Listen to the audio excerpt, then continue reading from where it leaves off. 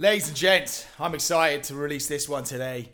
Welcome back to the Inspiration Space. Today I'm releasing an episode which I couldn't be more ecstatic to release. I recorded it a couple of weeks ago and it was with none other than the number one male CrossFitter on the planet at the moment, Pat Vellner. Guys, if you don't know who Pat Vellner is, shame on you.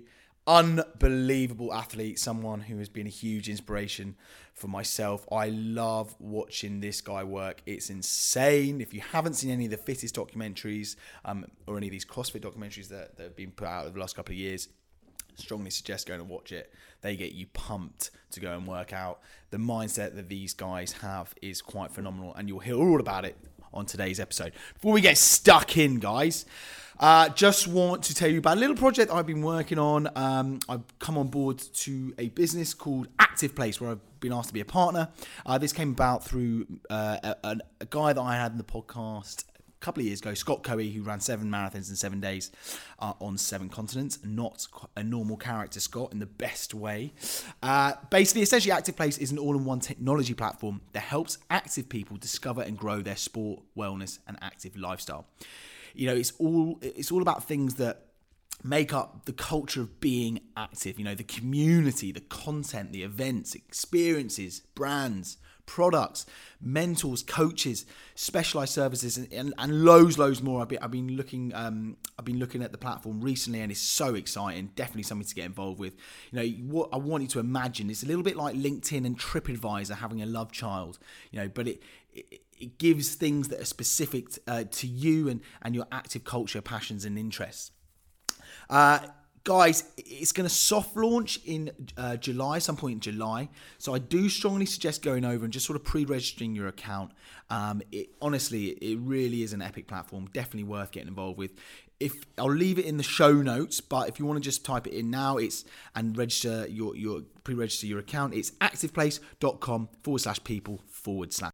Today's episode is sponsored by Misfits Health, which is a plant-based health company all about promoting inclusivity in what is typically an exclusive world. I'm not a vegan myself, but where I can, I do try to trim my animal products if possible. Not a lie, guys, not a lie. These bars are one of the best things I've ever put in my mouth. Honestly, I've tried every single protein bar under the sun, and these are the best. The texture, the flavor, and the way they kind of fuel my training is exactly what I look for in a sort of pre-training snack. My best mate does own it, and honestly, I'll tell you that just for full transparency, but he is really sick of me stealing these out the back of his car, so he's been kind enough to give myself and you guys a promotional code for 25% off. I'm not joking, guys. These bars are stupidly good. If you don't believe me, head over to their Instagram and have a look at the feedback that they get.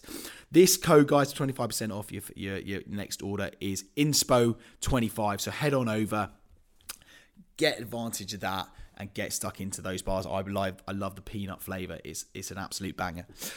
Right, guys, once again, Pat Vellner. This honestly was a huge moment for me in the podcast. I have had honestly so much inspiration off the back of watching this guy train. He's just won the Rogue Invitational this year. Insane performance once again from him. And yeah, I can't wait to carry on watching this guy just get better and better and better in the future. Really amazing guy, so lovely to speak to. So guys, get the most out of it, get stuck in, and take what you can. Speak soon, squad. Pat, thank you so much for taking time out of your busy schedule. This is a big moment for me and the podcast. I've been a massive fan for a long time. I'm not going to act too much like a fanboy, but yeah, I just want to say first of all, thank you so much for coming on. I think, like always, best place to start is probably just get a bit of background, obviously, on yourself. And yeah, just for our listener base, just so they kind of know who you are. Maybe touch on some of the sort of early experiences you had in regard to fitness or athletics. You know, I understand that gymnastics was a sort of massive focus in your early days. If you could maybe just walk us through a little bit of that to get us going. Yeah, sure. So my pleasure, Hayden. Happy to be on. I guess so. My name's Pat Vellner. I compete in CrossFit. I've competed at the CrossFit Games 4 times now. 16, 17, 18, 19, 4 times as an individual, once on a team. And yeah, been doing it for quite some time. I'm from Canada. I grew up in like kind of more central Canada in a small town. And then I've moved around a ton. Like I've kind of lived in every major center. I lived in Vancouver, Montreal, Toronto, and now I'm back in Vancouver Island. So right on the west coast of Canada. But yeah, so I kind of started doing sports and fitness from a really young age. You're right, gymnastics was kind of my primary competitive sport. I competed in men's artistic gymnastics. It's kind of like the Olympic, rings, pommel horse, floor, high bar, all that stuff. Did that till I was about 20, which is hard. Like it's hard work. That's a demanding sport, and it takes a lot of time. So I did that, and I also played a lot of lacrosse, which I don't know if you guys have much out that way, but it's pretty big back home. So Yeah, I played competitive. we do, yeah. Yeah, I played indoor lacrosse till I was probably from when I was like 12 or 13 till I was like 24. And then I kind of retired from that. And then Did you play a bit of rugby? Did you play yeah, a bit of rugby? I played a few years of rugby. I probably played for 4 years. I used to play outside center and fly half, but yeah, so did a lot of that. So different kinds of sports, right? Like gymnastics being an individual sport that's very performance based. And then, sports like rugby and lacrosse that are team based and, very much competitive against other people, right? You're pushing against another team, another player. And that's a different kind of competition. So it was cool. I mean, it kind of develops different areas of your mind and your body for sure. But I think I had a very versatile athletic upbringing. So, and I would say when I started kind of dabbling in CrossFit when I was in university in Montreal. So probably not until I was like 23. And I kind of how did that start out? How did you come across it? It was kind of, I competed. So I was doing gymnastics for a long time, and then I had retired kind of right before I moved that way. And I took a couple of years of just like, I kind of burnt out a little bit, and I took a couple of years off. And then I was sort of just getting back into going to the gym more regularly and getting myself back to, enjoying training again. Sure. And yeah, I was just like at my university gym, and I met some people there who were doing like some interval circuit style training. They were doing some CrossFit workouts, and I was like, cool. I think the first kind of time I got in and met with them, they were just playing on the rings. They hung some rings and they were playing on them. And I was like, oh, cool. Like, do you mind if I use those a little bit? Play with some stuff that I used to do in gymnastics. But, and then kind of got chatting with them. So I just started working out with them, made friends with these guys, and they were, just my workout buddies. Right. And so I did a lot of CrossFit workouts with them, and it was fun. It's novel, right? And it keeps things fresh, and it was an easier way to, rather than come in and do the same training session, every other week forever. It sort of provided a fresh look and some variability that was exciting and fun, and made you enjoy kind of going in. Yeah. So I started doing that, and the other side of it is, from the background that I had, I was very, very strong at some things, but I was also very weak at some things. And so a lot of the weightlifting and some of the elements that are involved in CrossFit workouts, I just had never done before. So there was a lot of learning. And because of kind of my background, I kind of enjoy learning. Like you spend a lot of time in gymnastics learning new skills. And so it was fun. It was fun to kind of have something to work on that wasn't just like grunt work, or like grinding or just pushing through a workout. It was fun skill work a lot of the time. Yeah. And it was problem solving. And so for me, that kept my mind engaged in it. And it was something that I really needed at the time to enjoy training again. So yeah, I don't know when that would have been, when I started working out with them, would have been like probably either the very end of 2012 or the start of 2013. But then the open for CrossFit starts, in the end of February, or did at that time. So they were doing it, and they were like, yeah, it's $20. You just like sign up, we'll do all the workouts together. So I did the open in 2013, then having just kind of started, and got my ass kicked, right? Like, it was reasonably good at some things, but just then I had just hilarious weaknesses. So got crushed, and just being the way that I am, I didn't enjoy that very much. So on the outside of it, just looking back, I was like, you know what? Like, I really sucked at like XYZ, but I'm much better than probably a lot of people at these things. And I just like, I need to refocus my energy, and I could probably be pretty good at this if I put my time in the right place. So, you know, I had to start building more strength and working on some of the weightlifting and some skills that I hadn't done before. Is that when you joined your first CrossFit box? No, not yet. So I actually, that whole kind of next year, I kept working out with those guys at the school gym. Epic. And did the Open the following year in 2014. And then I qualified for the next stage, the regional competition that year. So I went there, and like, you can like, they're probably still on YouTube. Like back then, if you don't do the workouts at a gym, you have to just record it. And then like the internet judges you basically. And then you go. So all my videos from 2014 Open are still like online as far as I know. Awesome. Just like doing them at the McGill University gym, and they're just like hilarious. So I did that year, and I kind of just got in. I was like one of the last place qualifiers into the regional, but I went to that competition and I took 5th. And that year it was like ADL, one of the guys from Quebec, came first, and there was a 3-way tie for second, and then me. So I was a little ways out of that tie. Like I wasn't really in the mix for that tie, but at that time in our region, they only sent 2 people to the games. So that 3-way tie was like only one of those guys actually qualified. So it was quite an intense competition, but I won 2 events at the regional, I think out of 7. Because again, they just like, one was a handstand walk workout. And I was just better at that than people at that time. Having not even trained it, just because I trained it for like 10 years, 12 years. And then there was another one that was a long kind of grindy one that I had won. And just like, there was a few skills in that year that were, I would say there was 2 events that were heavy weightlifting bias, and I got trashed at them. And then everything else was very manageable for me. So I did exceptionally well for what I had. And then at that point, I think there was a coach there, and they had a few athletes that were representing them at that competition. And they talked to me afterwards, and they're like, "Hey, you don't have a gym. Like, you don't even like train properly. You should figure that out and come work out with us." And their gym, that was actually not that far. It was only like a couple kilometers from my house. So I was like, "Yeah, sure." And I kind of made a handshake deal with them that I would train at the gym there.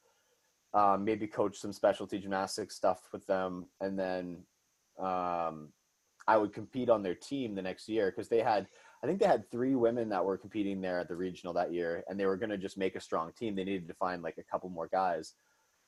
So we were like, okay, cool. Like, I'll come and I'll train there, and you guys will help me out, and then I'll be a part of your team as one of the men. And so that whole next year in 2014, I was training at CrossFit Plateau in Montreal. Which was great. And I think at that point, the coach that I had there was very weightlifting.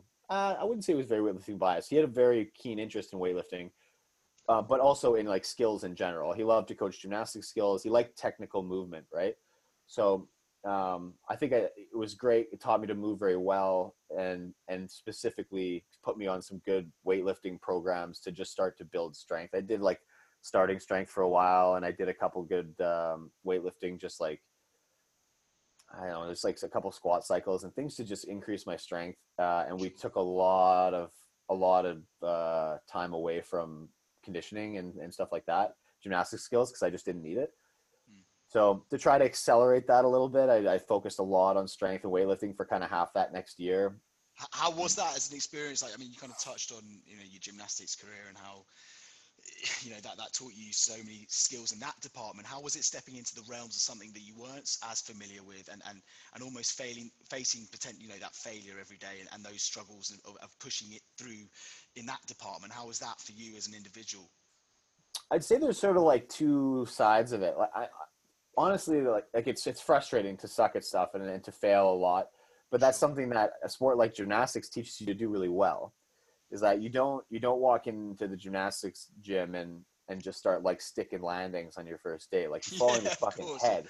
You fall on your head like 100 times before you land on your feet. And you sort of just learn to, yes, it's frustrating, but it's part of the learning process, and you really internalize that and you get it. And I think a lot of people can say like, okay, I get that, but you really get it. Like, after years of like crashing onto your head, and it I think that way you're a little less deterred by, like, you can be frustrated, but you're kind of understand what to do with that, and you don't walk away from things, and you don't, like, you get that that's just part of the learning process. So I think that that's valuable to have as a mentality. But I also, and I don't know where I kind of get this from, maybe partly from just like the long hours of training in gymnastics, but I'm also like, I'm kind of happy to put the time in. It's boring. Like what I did then, and that, like in 2014 for kind of half a year, most of the year in 2014, honestly, it was boring training for me, and I didn't enjoy it really, but it was investment phase, and it was like, I understood that it was something that I needed to do to be successful long term. But yeah, it just, what I liked and what drew me to that CrossFit was that I was different, and it was fun, and it was novel, and there was stuff that I could do, and I could come into the gym every day and do something different. So when all of a sudden I was doing like the same squatting, the same weightlifting, like every other day for a matter of months, it just like, it got old. But it was okay. Like I knew that was what I needed to do. So I just kind of like put my head down and accepted that for a while. And I think that the reality of at that point, not having to do it by myself, having, being at a gym with other people, despite the fact that I was doing a lot of kind of extra training and like extra stuff before classes or things like that. I think that at that gym, even our team, the kind of rule was that it wasn't like we were doing open gym stuff and doing our own thing like the elite athletes over here. We did the group classes always. So usually what would happen is I'd have some programming of like my weightlifting specific stuff. Some of the other guys might have some other specific extra training for them, for their weaknesses. And we would do some of that before, and then we would just do the class as our like general conditioning thing. So we kind of still got to be in the gym and be part of that group. So I think that helped keep me sane a little bit in between my like long hours of weightlifting. But yeah, it made it boring for a bit, but I don't know why. For some reason, I'm okay doing that. Like I can do boring stuff for a long time, which is good because frankly, to be really successful at this, you have to kind of have a little bit of that. Be willing to just kind of like put your head down and do boring stuff repeatedly for a long time. And then eventually it bears fruit. Right. So that was cool. That was a good, and I think that year too, in 2014 going team, the weaknesses that I had were very strength and power oriented. And at that time, at least, the team competition in CrossFit was very power oriented, where everything was like short bursts, heavier weights, interval style stuff where you kind of get in and get out. And so training for that for almost a year basically offset all of the weaknesses that I had initially. So then come the 2015 season, you went to the games with the team, right? Yeah. So we went to the regionals. That was the first year they changed the format to like the super regional format. Right. And so we were competing against a bunch of teams in the US as well. But yeah, we qualified our team that year and went, and it was interesting. CrossFit, the team stuff is interesting. I think it's like kind of fundamentally an individual sport. Yes. That you can kind of mash into a team format. Yes. But it's hard. And I think that, a tremendous respect to the people who compete on teams because it's super difficult. And I think it requires a lot of energy in managing people. And especially at that time when it was 6 people instead of 4, it's just like it's an extra bunch of effort and emotional energy. And it takes a lot of effort to keep a unit together when things are hard and when things are good, and everybody reacts to stimulus differently. Like they react to the good stuff and the bad stuff differently. So to keep everyone in balance, and I'm very much a fairly steady as she goes, even keeled competitor. So for me, it was extremely difficult to deal with people other people's emotions. Yeah, who are very explosive. And like, there was myself and one of the other women on our team were very much like that, which was good because we could kind of try to help control our counterparts and stuff. But it's funny because you kind of, I don't know, I felt like at times I'd look and I'd be like, I just don't understand why people are behaving. It's like, I don't think that way. So I don't get it. And yeah, I get it. And I at least like the years of competing on team sports as well, playing lacrosse and rugby, I think you learn a little bit of that, like how how to speak to certain people, knowing what their strengths and weaknesses are, like how to get them to give what they need, or give their best, or like give people what they need to be successful. So it was funny, but yeah, that was an interesting time, because I found that was one of the biggest challenges. Is it was physically demanding, sure, but it was an emotional roller coaster trying to deal with, not only your own emotions that you're trying to keep in check, but then also like the emotions of 5 other people that are raining down on you, and you're just like, holy crap. So, of course. So it was a cool year, and I think it was a very important year for me developing into like a better, well-rounded athlete. But I certainly left, I think, that year very ready to go back to individual competition. Sure. The following year, which was always my plan. And that 2015, 2016, I mean, I was looking at your stats over the last couple of days, and you went from 38th best in Canada to first that year. I mean, what were the changes that escalated that phenomenal kind of, like progress up the pecking order? Was it that year that you spent really focusing in on those weaknesses, or was it the people you had around you? Was it the experiences you went through, or was it just general repetition of everything accumulating into one? I'll have to think. I think I would have just moved. So, well, one part of the reason is because in 2015, when I was going team, I kind of mailed in the open. And I didn't try as hard as I probably could have. I didn't take it as seriously.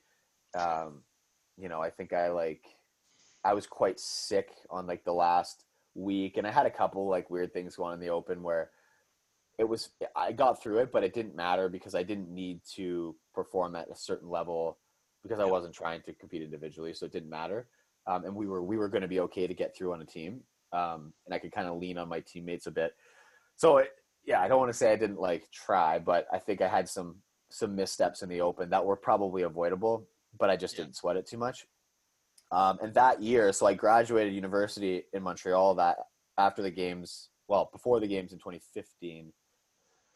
Well, and then I had moved to Toronto, so I moved for professional school. So that whole next year I was kind of in a new place, and I was at a new gym, and I don't know, sometimes a change of environment's good for you. And I think that the change in environment between being in an undergraduate program and being in a professional program was significant in terms of like the amount of, I guess, work I had to put in, and maybe I was like not partying as much, and my lifestyle had improved significantly. Sure, yeah. So I think probably that, like, a lot of that played small roles, and then it's just a slow accumulation of the same things. I had improved a lot in a lot of areas over the course of that last year, and then continued that trend, and then was now shifting gears back to being an individual again, where I was starting to refocus on some of the skills that I needed to be successful in that context.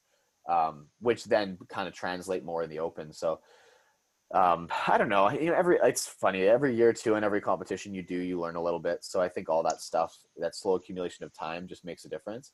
But yeah, 2016 was a good year. Yeah, big year, huge. I was looking at some flashbacks from the games, and we'll speak about that now. I mean, just a question while we're here: the difference between training for an open and the games. I mean, do you have a one that you prefer? Is it a completely different mindset going into the open than it is for the games? Obviously, they're much more spread out. Talk to us a little bit about that. That interests me. I mean, training for the games is more fun, I would say, because you can justify your training more easily. And like what I mean by that is some days you're not just in the gym. Like you go swim at the lake. You'll be like, I'll go run 5 kilometers and swim like 2 kilometers. Yeah. And you just do that. And like, that's training. Like that was a good session. And I think that you can do other things. Like you go mountain biking and you're like, who knows, maybe something will come up, and you can kind of justify a lot of stuff that's just fitness related, and it's exertional and it's exercise, but it's not like, traditional CrossFit. But you don't have to always be like on a barbell. You start doing some strongman stuff, like some more general athleticism, doing like sprints and agility training and stuff like that. So I think that the massive increase in variability kind of just makes it more fun. Some days you kind of look at your schedule and you're like, like this will be a fun session. Like this will be just like, it's like playing. It's not as much like just, doing burpees until you die, right? Like it's fine. Like, so some of them are just more fun. There's a little bit more creativity that goes into it. it has an extra level of stress because it's kind of training for the big show, but training for the open is, you look at the limitations of what the open can program. And I think that at that point you have to kind of be training for some classic CrossFit. And I think nowadays, like, I don't train specifically for the open. That time of year is very, it's still a low volume time of year. Like, the way I try to look at it is the way our season has been set up typically is the open kind of comes first, and then there's competitions in between. It used to be regionals, and now it's a lot of these sanctioned events, or we'll see what happens now, but that's what it was in the last couple of years. And then you have the games. So to be successful in the open, you basically need to be fit once a week. And like, that's how, like, as in the simplest terms, like, that's the way to look at it. And people, in my opinion, a lot of people spend a little bit too much time training really high volume all throughout the year. And you don't really need it. Like, the only reason to train at really high volume is to prepare your body to tolerate really high volume. Sure. So for the open, you don't need that. Yeah. You need to do one really hard effort once a week, and maybe two really hard efforts over the span of 4 days, because if you want to redo it. But there's probably no reason you should be redoing an open workout 3-4 times. And so really, like, do it Friday, do it Monday, and then you're good. Like, if in the worst case scenario, so that you should be able to do a hard workout, recover for 2 days, do another hard workout. That shouldn't be a tall order. And that should be your priority if you're trying to be successful through the open. When it comes time to compete in like a regional or sanctioned event format, you have added volume at that point. So now you need to train at a little bit higher volume. You've got to do 3 days likely of, continuous competition, 2 to 3 events a day likely. And then, so how does your body tolerate that? And like, well, you can train for that. Do 3 days in a row, like 3 days on, 1 day off, 2 days on, 1 day off kind of thing. Sure. And just train for that, but you add volume according to that. So it's sort of this slow growth. And then the games is often, 4, sometimes 5 days, a little bit more volume. So, I mean, you could have 15 events of the span of 4 or 5 days. So now that's another one like that. This is when you need high volume. So the one downside of training for the games is, like, it's a bit of a beatdown in the sense of, like, you train at really, really high volume a lot of the time.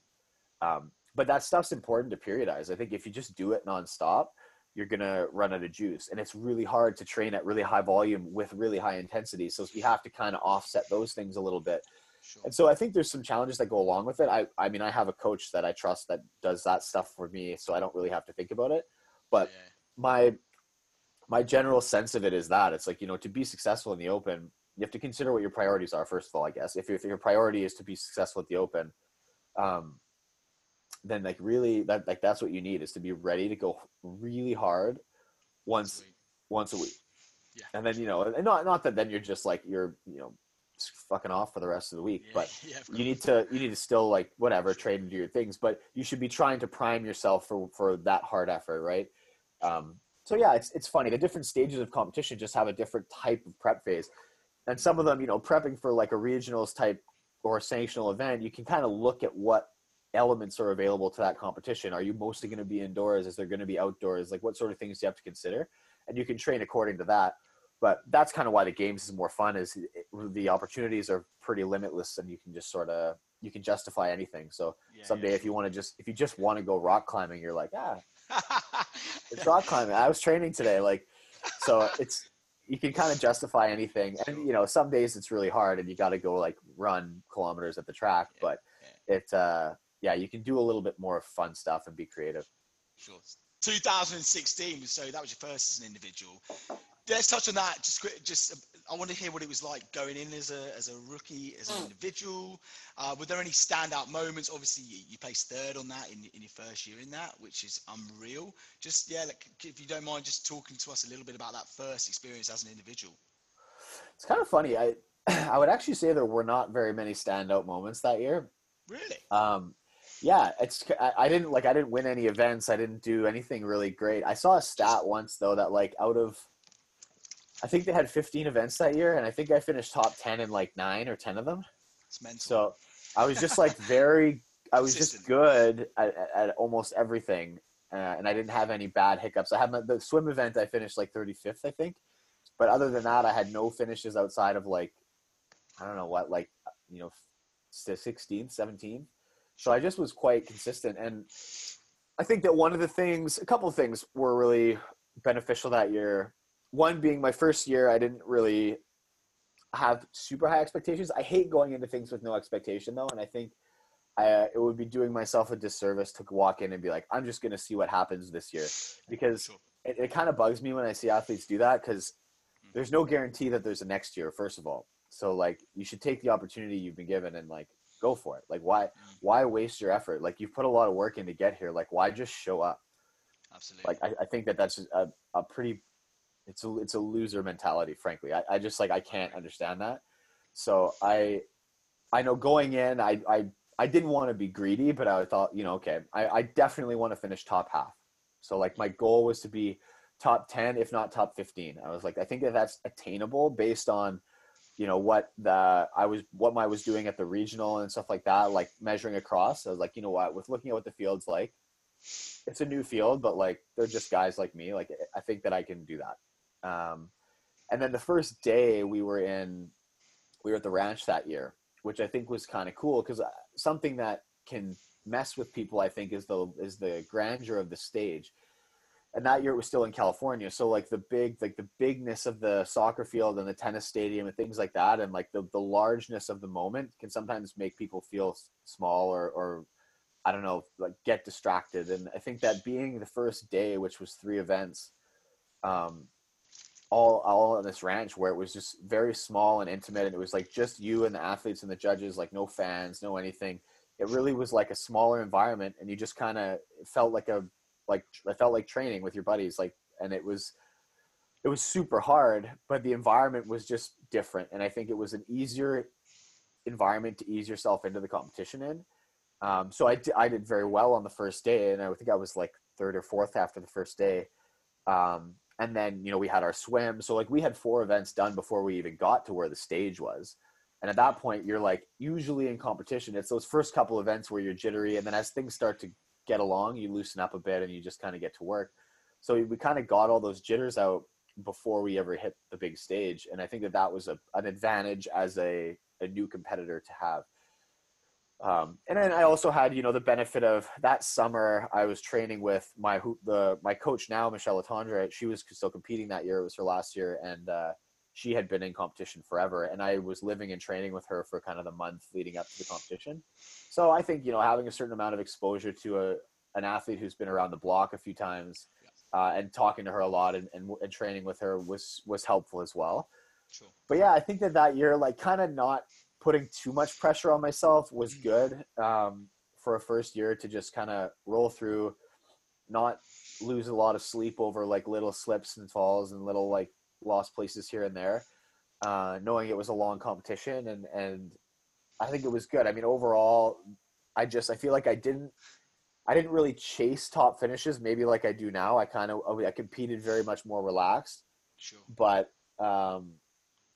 as a result, I also didn't get frustrated, because I think the level of expectation wasn't really there. So it was really easy to, if something didn't go well, be like, whatever, like, that didn't go great. Like, what? I guess I need to work on that. Placing 3rd though, like, that's insane. Your first year, that must have felt so good, especially, then going back into, then training up again for 2017. Did that change your mindset? Did it just change your perspective of what was managed, what was achievable within the sport? I think so. And I think it was strange. Like I said, I think looking at in the past, we had the regional kind of comparison you could make before the games, where everyone had done the same events to qualify. So you could get an idea roughly of where you stack up.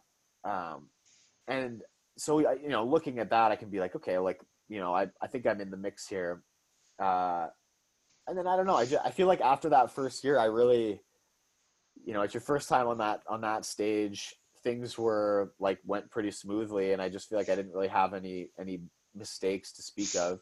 Competed, I probably maximized my points as well as I could have. Like, events that I could do well at, I did. Events that I wasn't great at, I damage controlled really well. So it was just like a very smooth competition. And it's super reassuring when it goes that well. But I think that when it unexpectedly goes like that well, you're sort of left with like I don't know what, I kind of felt it was cool, but going into the next year, I was like, man, I don't know. Did I just get really lucky? Like, am I about to get, I feel like for the next, honestly, the next like 2 years, I was just like waiting for the other shoe to drop. And I still sometimes feel that way, where you're like, I don't know, something's going to come up here. And I'm surely not that good. It's a better way to be, though. It's a better way to be than get complacent and then fall off.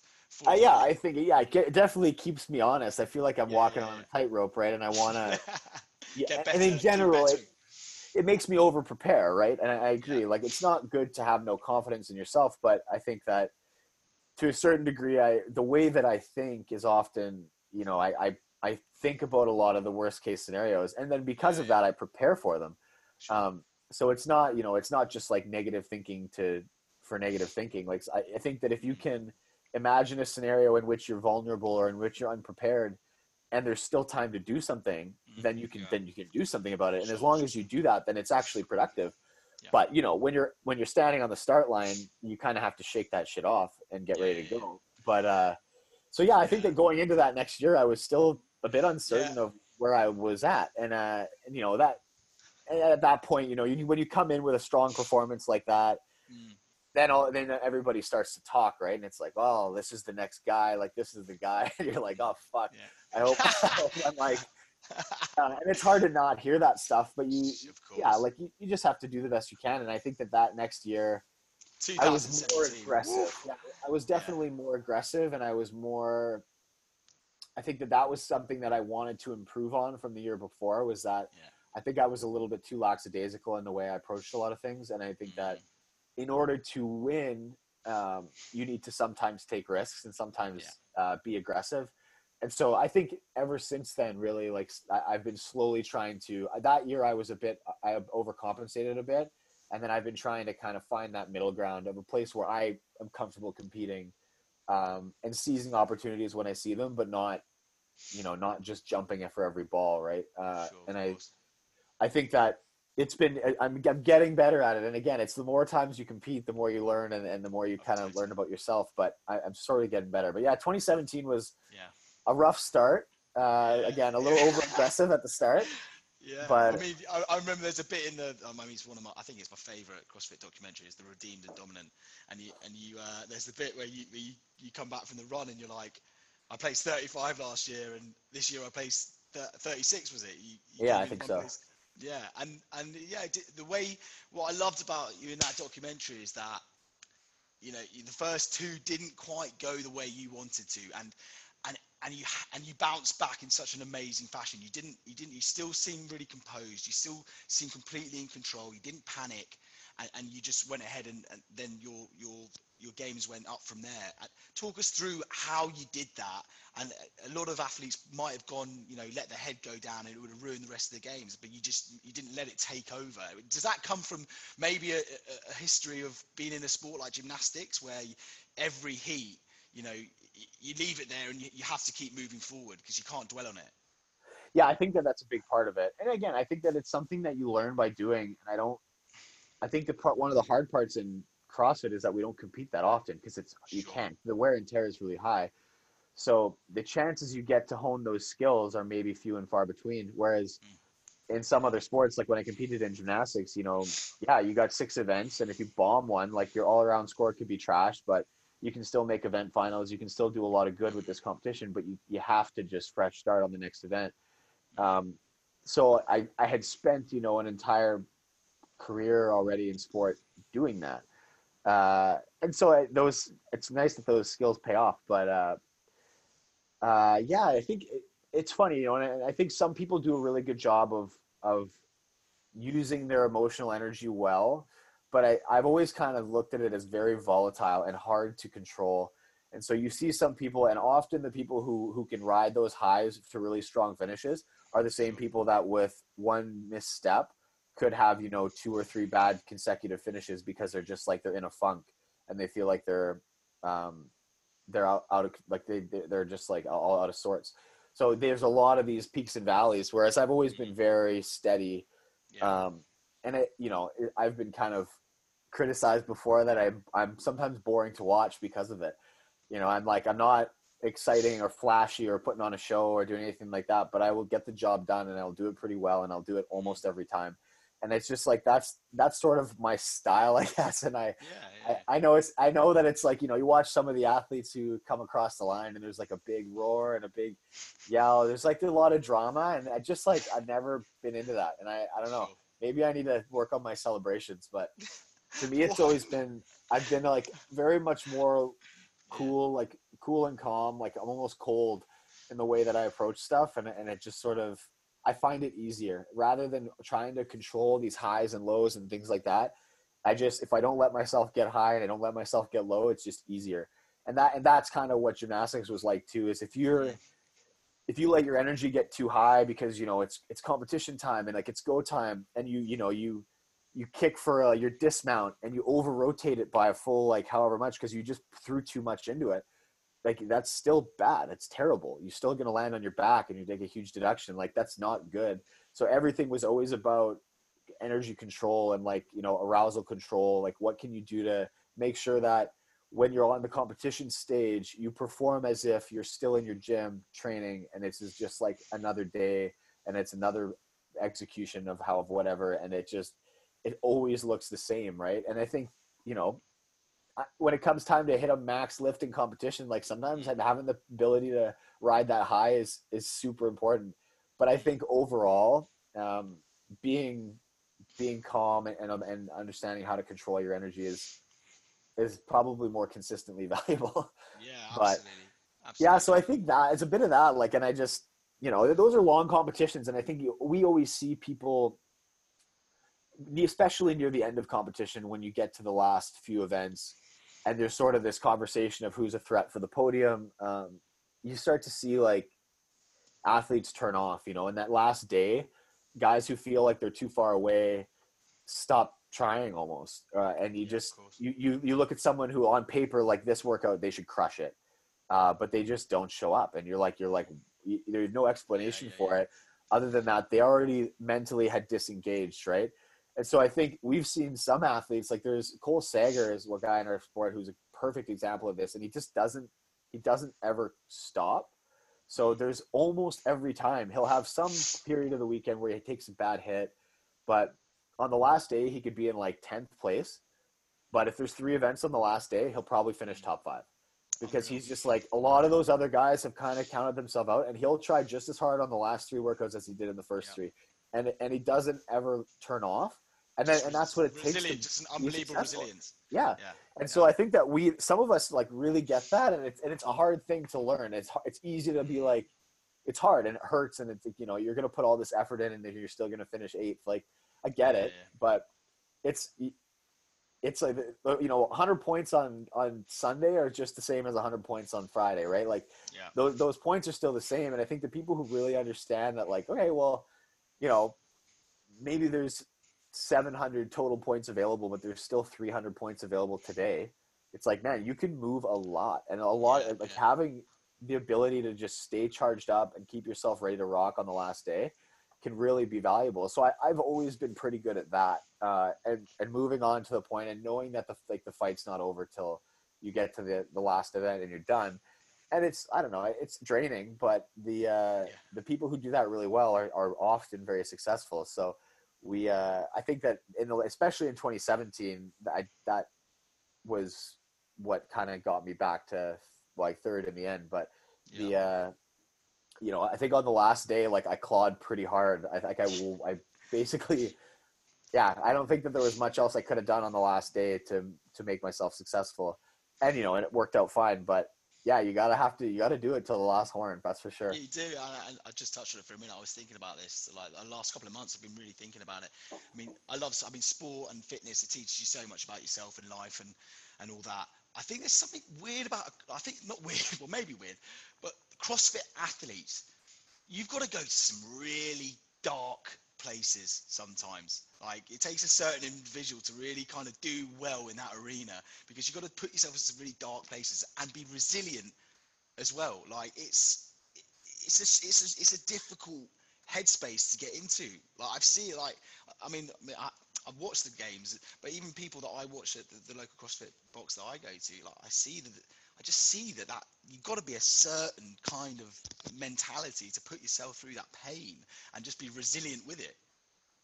It's just an acquired skill set, I'd say. I don't think some people innately are better at it than others, but Yeah. I think that over time, like I work as a chiropractor too, and one of my colleagues was actually asking me that the other day because they were watching the Rogue Invitational and they just kind of like asked about a couple of things, and they're like, well, how did this feel? How did that feel? Like, what was and they're all fit people and they've done a lot of the stuff, but they're like, man, just pain. like, what the hell? I was like, I don't know. And the one guy, he was actually a martial artist for a long time. He was fought in MMA, and he's kind of just said like, you must have like a by far more developed ability to like endure that pain cave feeling for a longer period of time than some people. He's like, just because.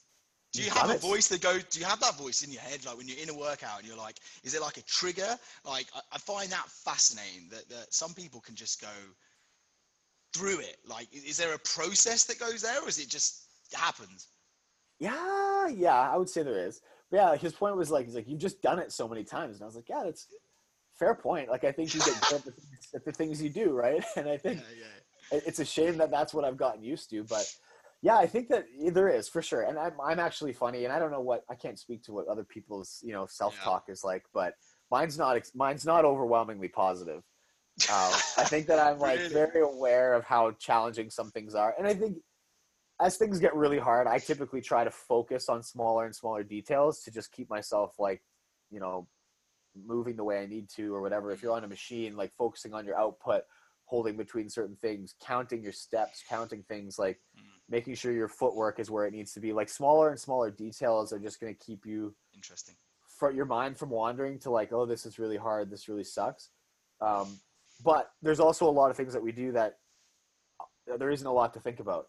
Sometimes it's very basic. You're running, you're on a bike, you're doing like whatever. I had a workout the other day where I was running and doing burpees over like a big wall with a weight vest on, and it was like 30 minutes, and it sucked. I did like I was like 6 minutes into it or something like that, and I was like, oh yeah, like we're in for a long one.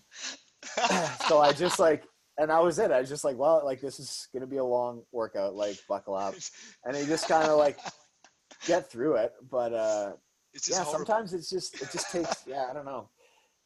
And I don't think I tune out. Like some people say to like zone out, but I think that if you do that, you slow down, or you start to drop off a little bit.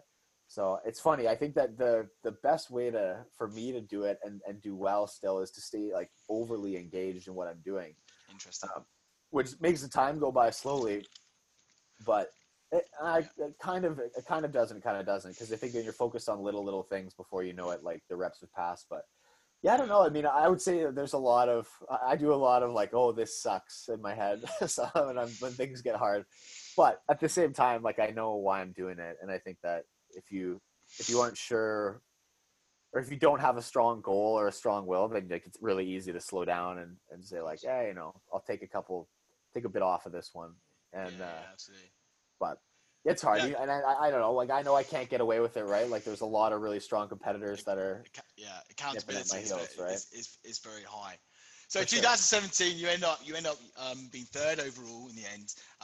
2018, just want to touch on it briefly. How was that as a year for you? Obviously, 2019 is the one that I really want to sort of talk to you about because it was such a controversial year. But 2018, how was that for you as an individual in the games and the Open? It went smoothly. Yeah, that was like my best year, really. That was a weird. I don't know. I don't even really remember the Open in 2018.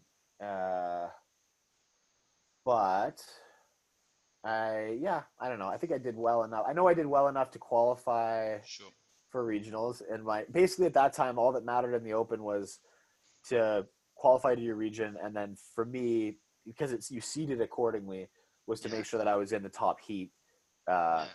And then beyond that, it was like it didn't really matter. So I did what I had to do to get where I wanted to be there. And in that year, Matt Fraser, who's the kind of the 4-time champion now, he had what used to be in my region, And that year he had moved to the central region. So it was kind of a power vacuum in our region where in the last few years, it was kind of widely looked at as like he and I were like the major competitors there.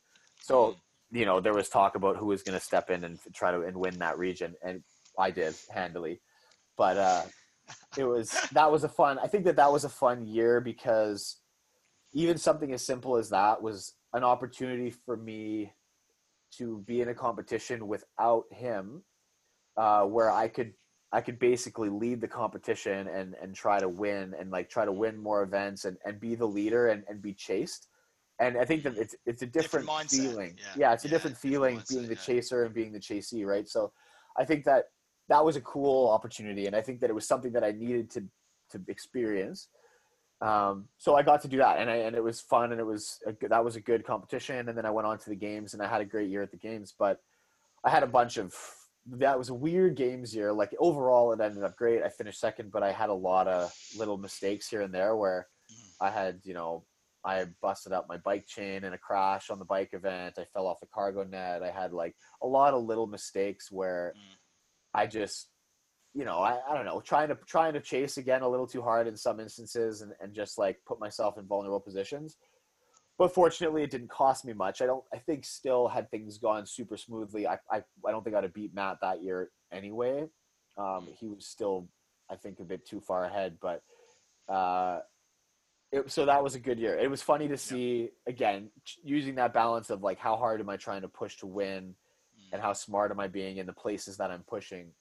But, seeing still how well I was able to bounce back from some really bad instances that, like still first event of the games that year was the crit race on the bike. And I think because I crashed and broke my chain, I had to get a new bike. I took like 35th or 34th again.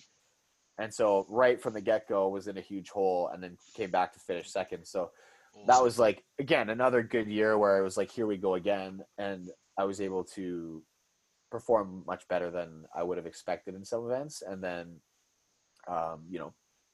snap back from like dumb issues and things like that and keep myself level-headed enough to compete well. So that was that was a good year overall, I would say. There wasn't anything exceptional about it. But just more of the same, really. And then progression in the direction that you want. Yeah, for sure, totally. I mean, placing second at the games must be extremely rewarding.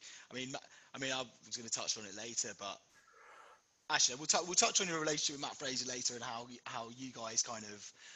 I find that fascinating, but we'll touch on that later. 2019 obviously is for you. It was a very frustrating year.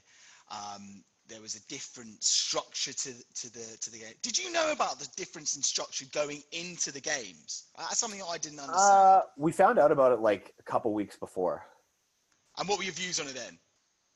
Okay, well, my views hadn't changed. I think that there was a major issue regarding scoring. Right. That was like a pretty blatant problem. And I mean, like, I don't know, not necessarily a problem, but a pretty blatant skew where events became more and more valuable as the competition wore on. So, if your best event comes up early, you're likely to get rewarded less than if your best event comes up later, as long as you make it to that event, right? So it was like there was a bit of a weird skew where, like, how come my strength is not worth as much as this guy's strength? And so that was like a weird when you're doing a test of all around fitness, you can't reward certain aspects of fitness more than others. Like that's the point, it's the basis of CrossFit. It's the basis of CrossFit. So that to me was like right away was kind of glaringly obvious hole. And I mean at the time I didn't think it would really affect me much. I even 2019 as far as the season was concerned, I had a great year again, and I won Wadapalooza. I was second at Rogue to Matt. Like I had a great year and I was expecting to continue that. But again, I'm also notorious for having some small missteps that can cost me a lot of points. And unfortunately in a system with cuts, if you make one bad step at the wrong time, your competition's over. So it was strange. I mean, we found out about it, about 2 weeks prior to the competition starting. So this is like you're in your last week of training, of hard training, and there was like the information came out. So there wasn't much time to do much with it. You just kind of like, okay, I guess this is how it's going to be. And I mean, it made sense given the amount of competitors they were trying to run through and things like that. It's just it's a hard system to navigate. Like, I don't have a better way to run the system.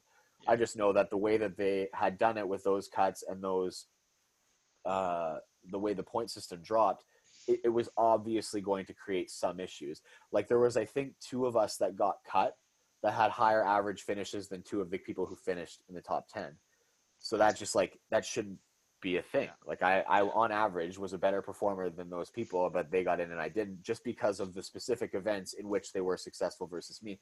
So that's like, that's where there was frustration in it, I think, is we're like, well, that shouldn't be the case. But it's just like, it's the way they ran it. And I think it provides some drama and a different level of excitement to the competition and a different level of urgency. So, I mean, there's nothing wrong with that. Like, and if that's the way it's going to be, that's the way it's going to be. But I guess we'll see. Yeah, I mean, it was. I was watching obviously the 2019 documentary, and you went flat out on that last heat. Like, whoo, you were flying on that. What was that? What was it called? The last heat you were in? The sprint one or the sprint one? Yeah. Yeah. You just well, I mean, and that's the thing. I think going into that day, I think I was like in 10th, I think, and they were cutting to top 10 from that. Just so imagine, Hayden, it's like you get one run, and because that event was also an elimination event where it'd be like, if you finish, so they start with 20. If you're in the top 10, you do a second run. If you're in the top 5, you do a third run. Yeah. And so basically, I'm in 10th place. To guarantee that I stay in 10th place post that event, I need to get into that top 10. So I need to finish top 10, or else I'm eliminated. And that was like pretty much as cut and dry as it could have been. So, and I'm not like an exceptional sprinter. I'm fine. I think the agility stuff would have been better. The long straightaways aren't great for me. So, but and that's just like, that's what happens. You have to back against the wall. You have to throw it as hard as you can. And I don't know. That's why, like, it wasn't for lack of effort, right? And it's kind of like, that sucks that was the position I was in based on some mistakes earlier in the competition. But I shouldn't have been in that position. Frankly, I was better than that. But it's the way it goes, and that's why it's sport, and that's why it's competition. Like, that stuff happens. Absolutely. And like, before we obviously go into your great 2020 year, I mean, at this point, and this is why I think you come into a league of your own, is that you've had, for those years, 2017, there was some issues there, some frustrations there. 2019, you kept on that. You had that resilience again to keep on, like, training harder to come back to reach the goals that you wanted to hit. I mean, coming out of 2019 games, was there any deflation, or were you simply, is deflation even a word? I don't even know. Were you deflated, or, I mean, what was your mindset at that point going forward with CrossFit? Did it deter it's kind you? of funny because the change that they had made in the schedule meant that now the Open was going to be in October. Right. So whereas in the past, you win the games, you get to be the games champion for like 9 months. And then the Open starts, and then it's like, things start to change. And it's basically a fresh start. So now, though, if the games ends in like August, and then in like October, the games season basically starts up again, you're already being remeasured. So when we finished that year, I was like, that was sucked. It was stupid. I shouldn't have been in the position that I was in. I got some time to take off, but we're back to square one in like a month. By the time I'm back to training, it's like we've got a month, and then we're back to being measured again. So it almost feels like it was so transient, like it didn't even happen. Like, and then you're right back to the Open, and then you're right back to competing in some events, and then it just, the season was almost continuous, right? The 2019 to 2020. So it was funny, and I think that I obviously wanted to try to wash that away as fast as I could. I think that it didn't feel representative of me or of what I was, my ability was, or what I worked for, right? So I think it's frustrating when you have that experience, when you misrepresent what you think your ability or your capability is. So yeah, I think I wanted a better representation of what I was able to do out there. So, and it's not that I honestly, like, I didn't going into the Open, I didn't focus on the Open. Like I wasn't trying to win it. I only redid the last workout. Yeah, I know. So I actually was like, I think of the 5 weeks of the Open, I was traveling for 3 or 4 of them. And most of the time, like I went camping for the first weekend. So I just like, I showed up, I did the Open workout on Friday morning, and then I went camping for the whole weekend. And then I came home. We did the second one. I went to Miami and I did that one with Matt Fraser in Miami. So I flew all the way across the country, West Coast to East Coast, and then did the workout there a couple days later. I was there for an expo, came back. I did the third week, did the same thing. I did the workout on Friday morning, and then we went away for the weekend. And then the fourth week I was just home and it was fine. And then the fifth week I did the Open announcement in Boston. So that was the only one that I redid, was the last one, because I had to do that. That was the one where you could pick whatever you wanted to do, the order. And I had to basically do it with no notice, like on the fly. They're like, choose your own adventure. And I was like, what the fuck? And I had to figure it out in like 4 minutes and then try to do it. And it just like, it was such a scramble that I did that one a couple days later. I was with Brent Vikowski, and we chatted a bit about strategy and came up with a good plan for me. And and then I was able to execute that super well on 2 days later or something like that. But yeah, it's kind of funny. Like it wasn't ever the plan to win the Open, and I wasn't like redoing every workout twice to make sure that I was crushing it. I think what happened to Fraser in that one? In the last one? No, in the Open. I mean, where did he? Is that when he got? Is that what happened? I don't know. Nothing happened to him. He was fine. Okay. He just was like probably a little bit less in shape than he normally would be. Like he just not very much when he's very focused in competition, and I think he's the kind of guy that wants to, when he's competing live, he wants to put forth a product that he's proud of. And so he doesn't, he didn't compete at Rogue this year because he was injured for basically part of the month leading up, and he didn't get to train properly for prep. He was healthy at the time of the event, but he was just like, I'm underprepared. Like I'm going to walk in there and I won't look like what I want to look like. So that's fair enough. He wants to make sure that he's prepared and he's ready for war whenever he takes the floor.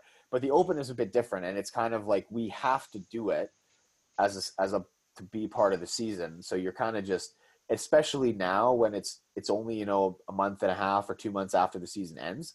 Like he basically normally would finish the games and then take a few months off and not really train and just take some time to regroup, because he's basically just spent the last 8 months getting himself like beating the shit out of himself. But so I think that the Open at that time of year is not for Matt. And he's still a super fit guy, but I know like we did the workout together in Miami, the second one. And yeah, like he's in shape, but he was just like, he's like, yeah, I don't know, I'm not there yet. Like, I don't know. Maybe he's making excuses, but I think you guys cracked me up. He wasn't quite there. He was. Yeah. We call it his fat Matt season, because he usually goes. He puts on like 10 pounds, 15 pounds, and he just gets a bit fluffy, and then he hangs out like that for a few months. And then, when it's time to get back to work, he's ready to get back to work, right? I think that's like the mental part of it, where in order to keep himself sane for years of doing this, he needs to give himself time, and it's usually a few months. So that change in the Open kind of took part of that away from him. So he did the Open. He like didn't quite let himself go after the games, did the Open. And then I think after the Open, he took a lot of time. Fair. And then he didn't compete until London, actually. And when would that have been? January, December? Something like that. Something like that. You two, I mean, any footage there is of you guys together, in any of those CrossFit documentaries, you guys clearly have like a good relationship. Like there's a really amazing mutual respect there. I mean, what's it like to go up against him? And I mean, as an experience, I mean, he's obviously a quality athlete. What's it like to go up against him? Do you really love that competition between the two of you? Yeah, I think, it's fun. We have good banter, and I like hanging out with him. And I think that in the past, when we were at the regional together, that was fun. That was like one of my favorite competitions of the year, because it was those couple of years where it was he and I, we was like, I got the chance, and that was when I was newer in the scene. I got to compete against the best guy around. So for me, it was beneficial. I don't know how much benefit he got out of it, but I got to benefit from that. And, being able to chase him. And even in 2016, going from the regionals to the games in my rookie year, like nothing changed. Like I competed against the games champion like 3 months before that. Yep. And so to go to the games, it was basically like at regionals, all I was trying to do is like stay pretty close to Matt. So then I go to the games and I just try to stay pretty close to Matt. And I just do the same thing again, and that works really well, right? Yeah. But then since then it switched a bit, and I'm definitely trying to beat him. But it's fun. I think that he's a kind of athlete. I have a huge amount of respect for his ability and his effort level. But it's fun.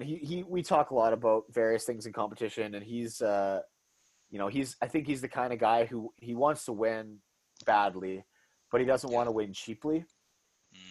So I think that he wants to be the best you that you can be, right? Like he wants you to have a good competition. He doesn't want guys to, go down with an injury and then he gets to win because of that. Like he wants everyone to compete well, and he wants everyone to be healthy and be proud of their effort. But he just, like, at the end of the day, he wants his effort to be a little better than yours. Yeah. So he's been a good guy to spend some time around in competition. And I think in those early years at regionals and stuff, when I was coming in and having a guy like that in your region, it's kind of funny. I think a lot of people are a bit intimidated of him just by reputation, I guess, or I don't know. But and maybe it's my background playing like lacrosse and rugby and things, but I always kind of took the piss out of him right from the start. Yeah. And it was just like, and I think he liked that, right? And he was like, I was like, and it sort of created a different relationship for us, and we got along well. And then, he would chat with me and try to help me out with stuff, like right from my rookie year. And we had a healthy relationship, and I think that it's cool. And that's what's kind of cool about our space, is that there's a lot of, everyone's highly competitive and everyone's doing a lot of work, but at the end of the day, we're all doing the same thing. So I think there's a lot of respect between athletes that, like, sometimes you go out and like somebody does something incredible, and like you look, and like we're all really fit and we're all really good and we're all doing the same thing. So I know exactly what that meant, like what you just did. And like I know how hard that was, and like I couldn't do that, and I could train for a couple more years and I probably wouldn't be able to do that. So sometimes you see things that are objectively very impressive and incredible, and so it's fun to be able to sit anything back. stand out where you, like, over the years, where you just been like, that is ridiculous? Let me think of it really quick, but there I'm definitely sure people think are. exactly the same with you, like, as well, but I'm just intrigued. And that's the thing, right? And I think that sometimes you come back and you hit the warm-up area again, or you come back after an event and people just look at each other like, dude, what the fuck was that? Like, where did that come from? Like, how did you do that? So it's pretty impressive. Like, let me think. I don't know. Some ones that stand out for me, and Matt specifically, are ones like when we at the regionals 2017, we had a few, like, where he was still in the region with me, and we just had like tight races. And there was a couple events that year where he and I would finish, and then it would be over a minute before the next person would finish, and it was just like a race between he and I, and we'd stand at the finish line and just be like super tired and just look at each other and be like, why did we do that? Like, we could have both slowed down a lot. And he's like, well, I wasn't going to slow down, were you? And I was like, no. But some stuff like that where you're just, one that sticks out of my head actually right now from 2018 was Lucas Hogberg did an event on the last day with a sled drag, run, and assault bike. And he just like wiped everybody out.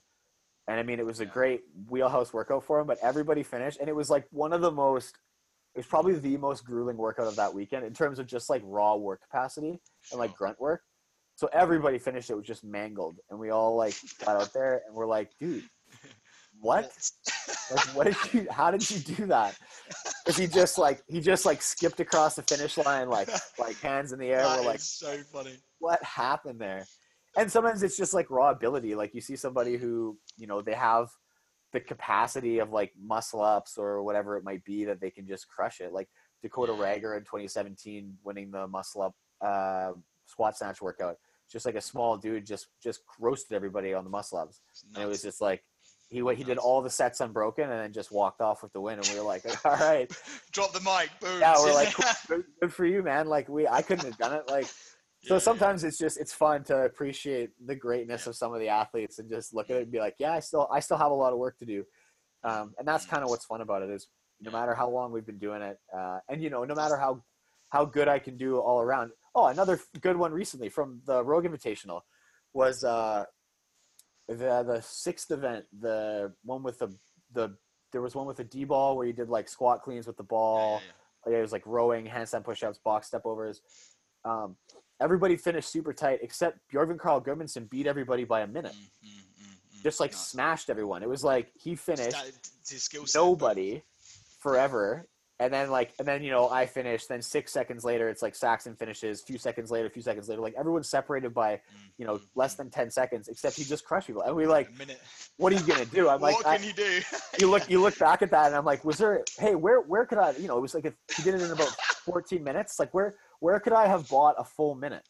It's like I just couldn't have. Oh, actually, same competition. The next workout, Colton Mertens does a workout that on paper I looked at it. I'm like, this is probably just under 4 minutes. Took me about 3.5. Took Noah about 3.5. And he was second. I was third. Colton Mertens does it in 2:42, so almost a minute faster than us in a 3-minute workout to beat somebody by over a minute. We were like, that's nuts. We're like, what? Like, cool. I'm glad you did that because that's impossible. I'm glad it was on video because I have no idea how that happened. Because if it wasn't on video, you wouldn't have believed it. Yeah, so it's cool. Yeah, there's a lot of that. And I think every time, if you think hard enough, every competition, there's moments like that are just objectively impressive. And you look at somebody that walk off the floor and you're like, what on earth? You're an impressive human being. Yeah, I mean that takes us on to the 2020. So you came first in the Open. Obviously, COVID hits and dismantles the world. CrossFit going kind of having to change its format due to a number of reasons. But you obviously had this Rogue International Invitational, and it's all done via recordings, and it was an amazing kind of way it was done. I thought, considering the circumstances. And obviously you came first. Congratulations, which I probably should have said at the beginning. What was that like? It's completely different to anything, really, I suppose, you've ever done before in that sort of competition kind of way, no? It was new. It was new to everybody. And I think it was kind of cool to me because for years, like, I think the main criticism of most online competitions is that they're not exactly representative because people can just keep redoing them, or they can keep poaching scores from people and then trying to beat their scores and whatever.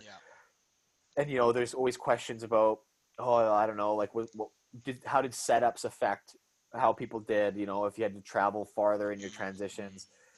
Like sometimes there's even questions about, was their equipment legit? So what this competition did is it just eliminated all those questions. Like they supplied the equipment, they gave us a standardized setup that you had to use within a reasonable degree of variability that they would have to approve. And we had to do it we only had one chance to do it. So it was an online competition, but you had to it was basically like a real competition in the sense that you had multiple events in a day, you only had one shot, but it was an online competition in the sense that you couldn't see your competitors. And so you kind of had to just do the workout and try your hardest without any external stimulus, which is hard. I think one of the big things in competition is that atmosphere changes things for people, and some people for the better and some for the worse. So it sort of eliminated that and neutralized that component where some people really rise to the occasion under that atmosphere. They were sort of robbed of that. And some people who sometimes crumble under the lights were maybe given an opportunity to succeed. And so it was very cool. And I thought that on that side of things, they took away a lot of questions. Like it was an online format that we've wished we had forever, where it's like, well, I wish we could do the Open, but everybody just only had one chance. Like, how do we make that happen? I hate when people redo the workout 3 times and then they beat me on the 3rd try. It's like, it's annoying. So it takes away that rehearsal aspect a little bit. And so I thought it was great. But it was what they had to do that was a bit weird. Like, we weren't allowed to have any music on. We weren't allowed to have anybody talking or cheering or any coaching or anything like that during the event, because they had to keep the audio down for the feeds so that when they had their commentators on and you could still hear the barbells and things like that. So you had to compete in this like vacuum in your own gym in like a little box, and you just had to have like dead silence and compete in it. I think, I sometimes train with no music just because I'm lazy and I don't turn it on. Yeah. But it's probably pretty rare that you've done a competition stimulus, like a competition intensity workout, hearing nothing but your own breath. And it's kind of alarming to hear how loud your breathing is sometimes. Yeah. You're like, oh, and like we had people from the gym come watch, and my family was actually in town to watch. And that was like, my mom said that to me after a couple of the workouts. You breathe loudly. Yeah. And they've watched me compete a lot of times, but when you're in the stands and you're much farther away and there's music, there's like, I never knew how hard you were working. It's like, you always kind of look like it's pretty easy or that you're calm and whatever. But I have never been able to just hear like your heart. I'm like, yeah. So I think it was a cool experience to me because it provided a very intimate look at what a competition is like for the athletes, for the members of their gym. So, I mean, for me, my gym is not a competitive gym. Like, no, there's not a lot of people there competing in competition. Some people doing some fun stuff, but nobody who's really traveling to go to big events, right? And I think that's really this weird element where, I now and then I'm like, bye guys, I'm off to Dubai.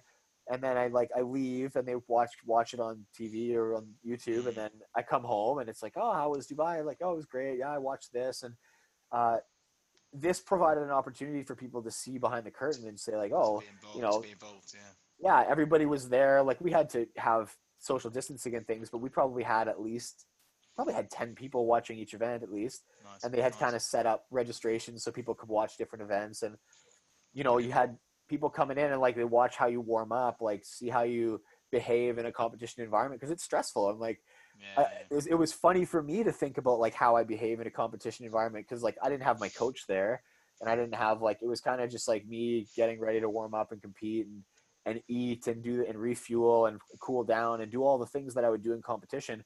But normally you're doing it with like a lot of noise around you. And like, it doesn't feel as weird to be warming up for an event because everybody else is warming up for an event. And as funny as it sounds, like a lot of times in competition, as much as I'm sure a lot of athletes are looking at me like, what's Vellner doing to warm up for this? Like, I should probably do that.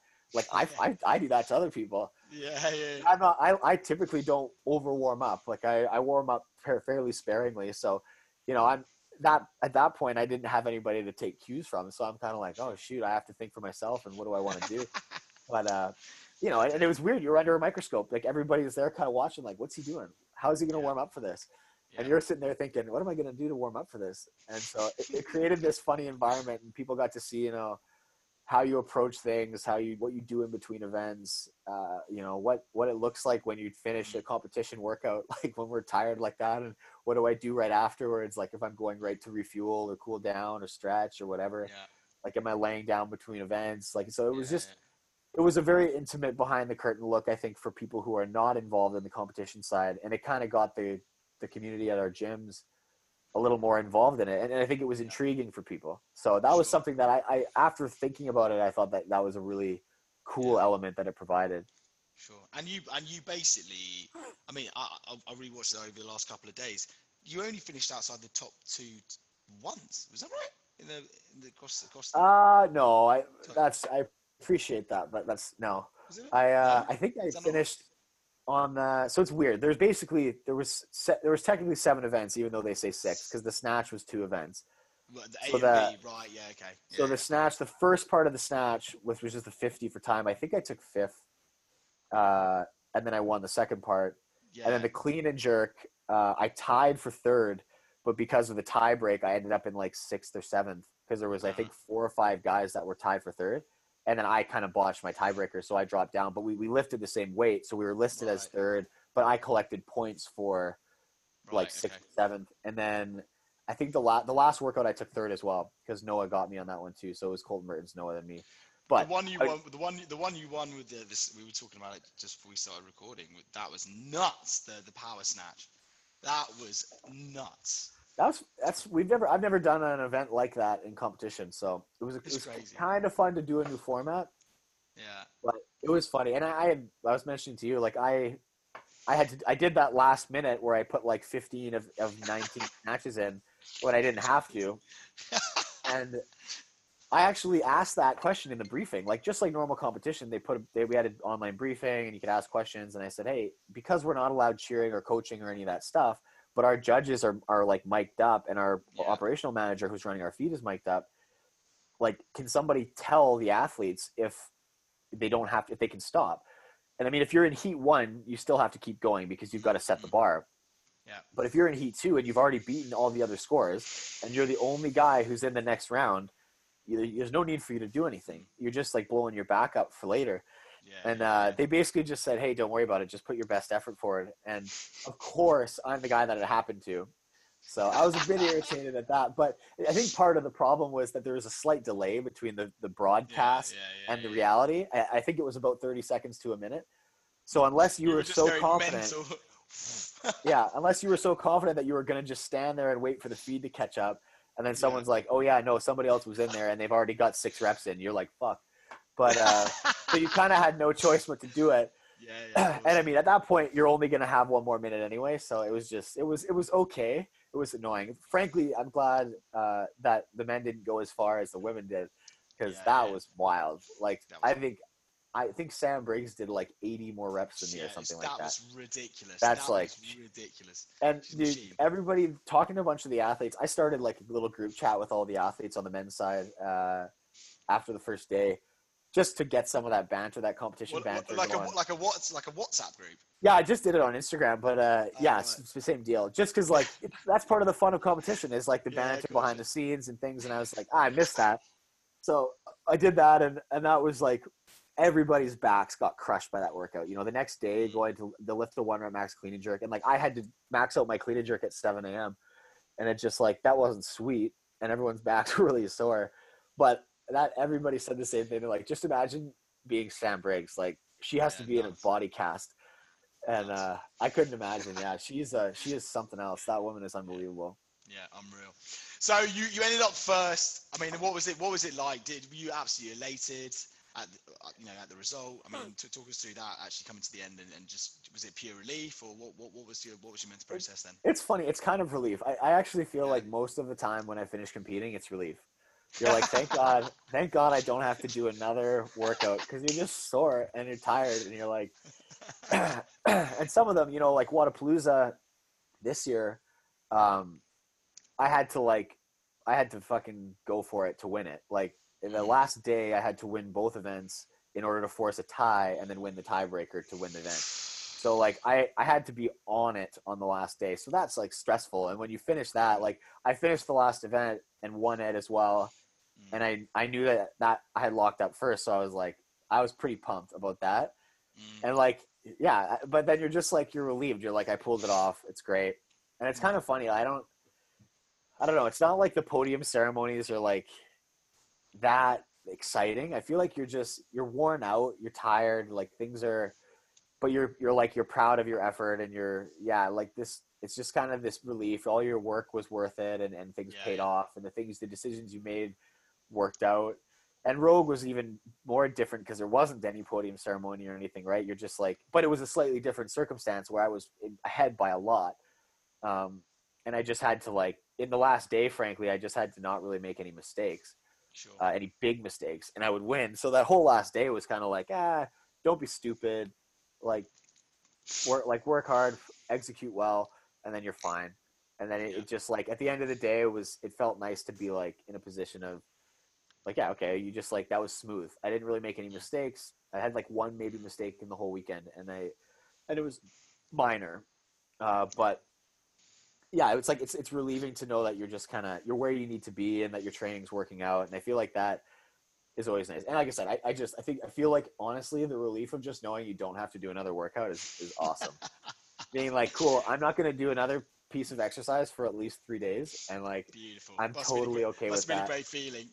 Well, I had to go to work the next morning after Rogue was done and treat patients, and my back was so sore. I can imagine. It was like the ultimate irony. It was like people coming in to see their chiropractor, and his back is so sore that he can like barely function. So irony. It was good. Yeah, exactly. It was a pretty funny couple of days, but Yeah, amazing. No, it was nice All to right. have a successful weekend for that. Yeah, I can imagine it was really, really great to watch. Last couple of questions before I leave you in peace. I promise. No Obviously, sweat. I just wanted to touch on.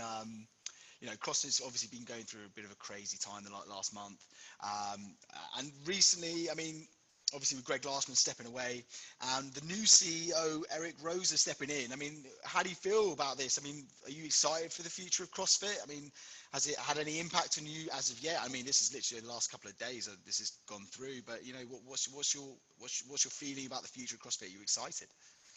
Yeah, I would say right now I'm optimistic and excited about it. I think, some of the things that have happened in the last couple of weeks, we had actually gathered a bunch of the athletes together to talk about it, and some of the other strong members of the community, affiliate owners or sanctional owners. And we've been trying to figure out what the best direction we think things to go would be. And there's been a lot of conversations of just venting and clearing the air about like how this makes us feel and what we think. And a lot of that, the athlete boycotts kind of came out of those conversations as well. And I think we as athletes were prepared to try to throw our weight around a little bit to see if we could move things in a direction that we wanted.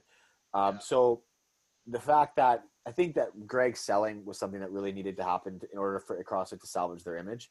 I think that he needed to remove himself from that equation, just because I think that the public trust is extremely low, and I think him staying connected to it would effectively make it irreparable almost. So we all kind of felt that way, and with a lot of the scandal that had come out, I think we were all kind of just waiting for the next scandal. We're like, this is going to get worse before it gets better. This is one of those scenarios where, as more people speak up, more people gain courage. And we're like, these are the types of things that are not forgivable, and like they're bad, and it's going to get way worse. So we were kind of preparing ourselves for the worst and trying to think accordingly. So this sale was really, really good. I mean, we've had a few chats with the games team and the athletes as well. And, since Eric came in, we had a chat. He was on the last one we had just recently. He's really opened himself up to speaking to anyone and everyone who wants to chat with him, and he's happy to listen. And he shared his vision with us, and I think that he's a fan of the sport, and he wants to see it grow, and he wants to see it become more mainstream and popular, and he wants to see growth there, and he wants to use it as a platform for the affiliates, and he's got pretty good vision, and he's also a guy who has great success in business, right? He's run some successful businesses in the past. He's also a 10-year affiliate owner, so he kind of checks all the boxes, and he's looking very good. And I think that all the interactions that we've had with him so far have been very positive. So, I mean, time will tell, obviously, like anything. But I think that if is it a step in the right direction? Like, absolutely, 100%. And then we'll just kind of see, obviously, like you said, it's been a weird year, and the games is in a weird limbo right now, where we've now been pushed back to September, mid-September. And so we don't know if there's still big flare-ups of COVID going on in the US, and we don't know if this is going to change a lot in the next while. We're hopeful, but I don't know, like this end of this season might be scrapped. There's a very reasonable chance that it could be, especially if you have to start thinking about the starting of next season at some point, right?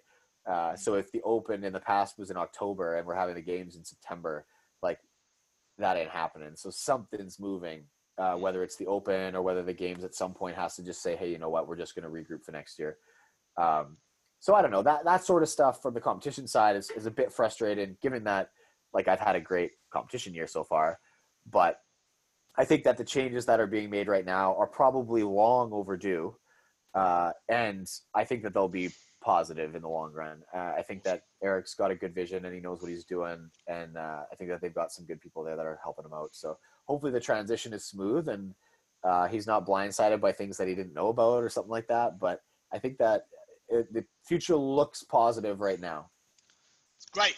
Fantastic. Well, that's fantastic. I look forward to seeing what happens over the next 6-12 months with the sport for sure.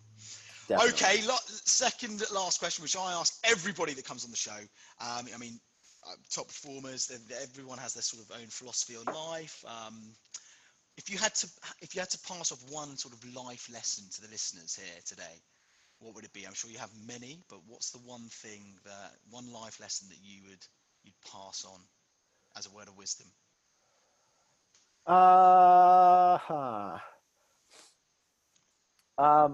guess I'm trying to think of like a punchy way to say this. Like one Doesn't have sentence. to be punchy. Doesn't have to be punchy. Like I think you gotta do things for yourself and realize that everybody is so different. I think one of the things that we do a lot nowadays is we look at each other for cues as to how we should do things. And I don't think that's the pathway to success. I think that everyone's pathway is slightly different. I mean, being someone who went through a university undergraduate and a professional program while competing at a very high level, which people can't understand how I was able to do that. And it's just because I didn't do it the way that that people said I should have. Like I didn't, I did a lot of things that I learned things about myself early, the things that I could get away with, the things I was good at, the things I was bad at. And I changed my lifestyle according to that in order to allow myself to live to the maximum potential that I could, whether it was things like how I study, how I train, how I sleep.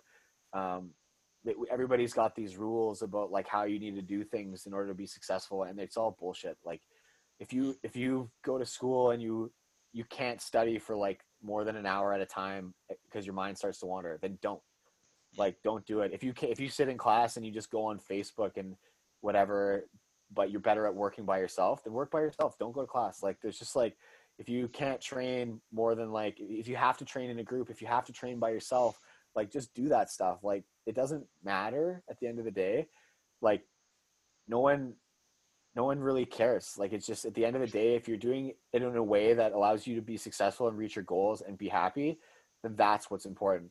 So, I think I've dealt with a lot of that in my life where it's like a lot of like fighting uphill battles with administrations or various things because people are just like, you shouldn't be doing this. Like you need to do it this way. You need to do it that way. And like, you just have to figure out what works for you and do it. And I mean, over the course of a lifetime, if you're paying attention, it shouldn't be that difficult to find out what things work best for you.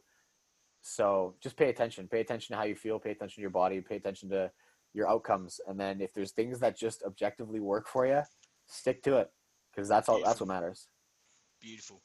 Thank you so much, man. Honestly, that was epic. I loved every second of that. Obviously, pretty much everyone that will be listening to this will know where to find you, but just clear that up for them. Where can people follow you? Where can people, see what you're up to? Probably the best is just my Instagram is @pvellner. And then I don't really use any other platforms right now. Nice. Thank you, mate. I really appreciate that. I can't wait to get this out. That was a great experience. And yeah, just want to say thank you one last time. Hey, I appreciate it, Hayden. Thanks for having me on.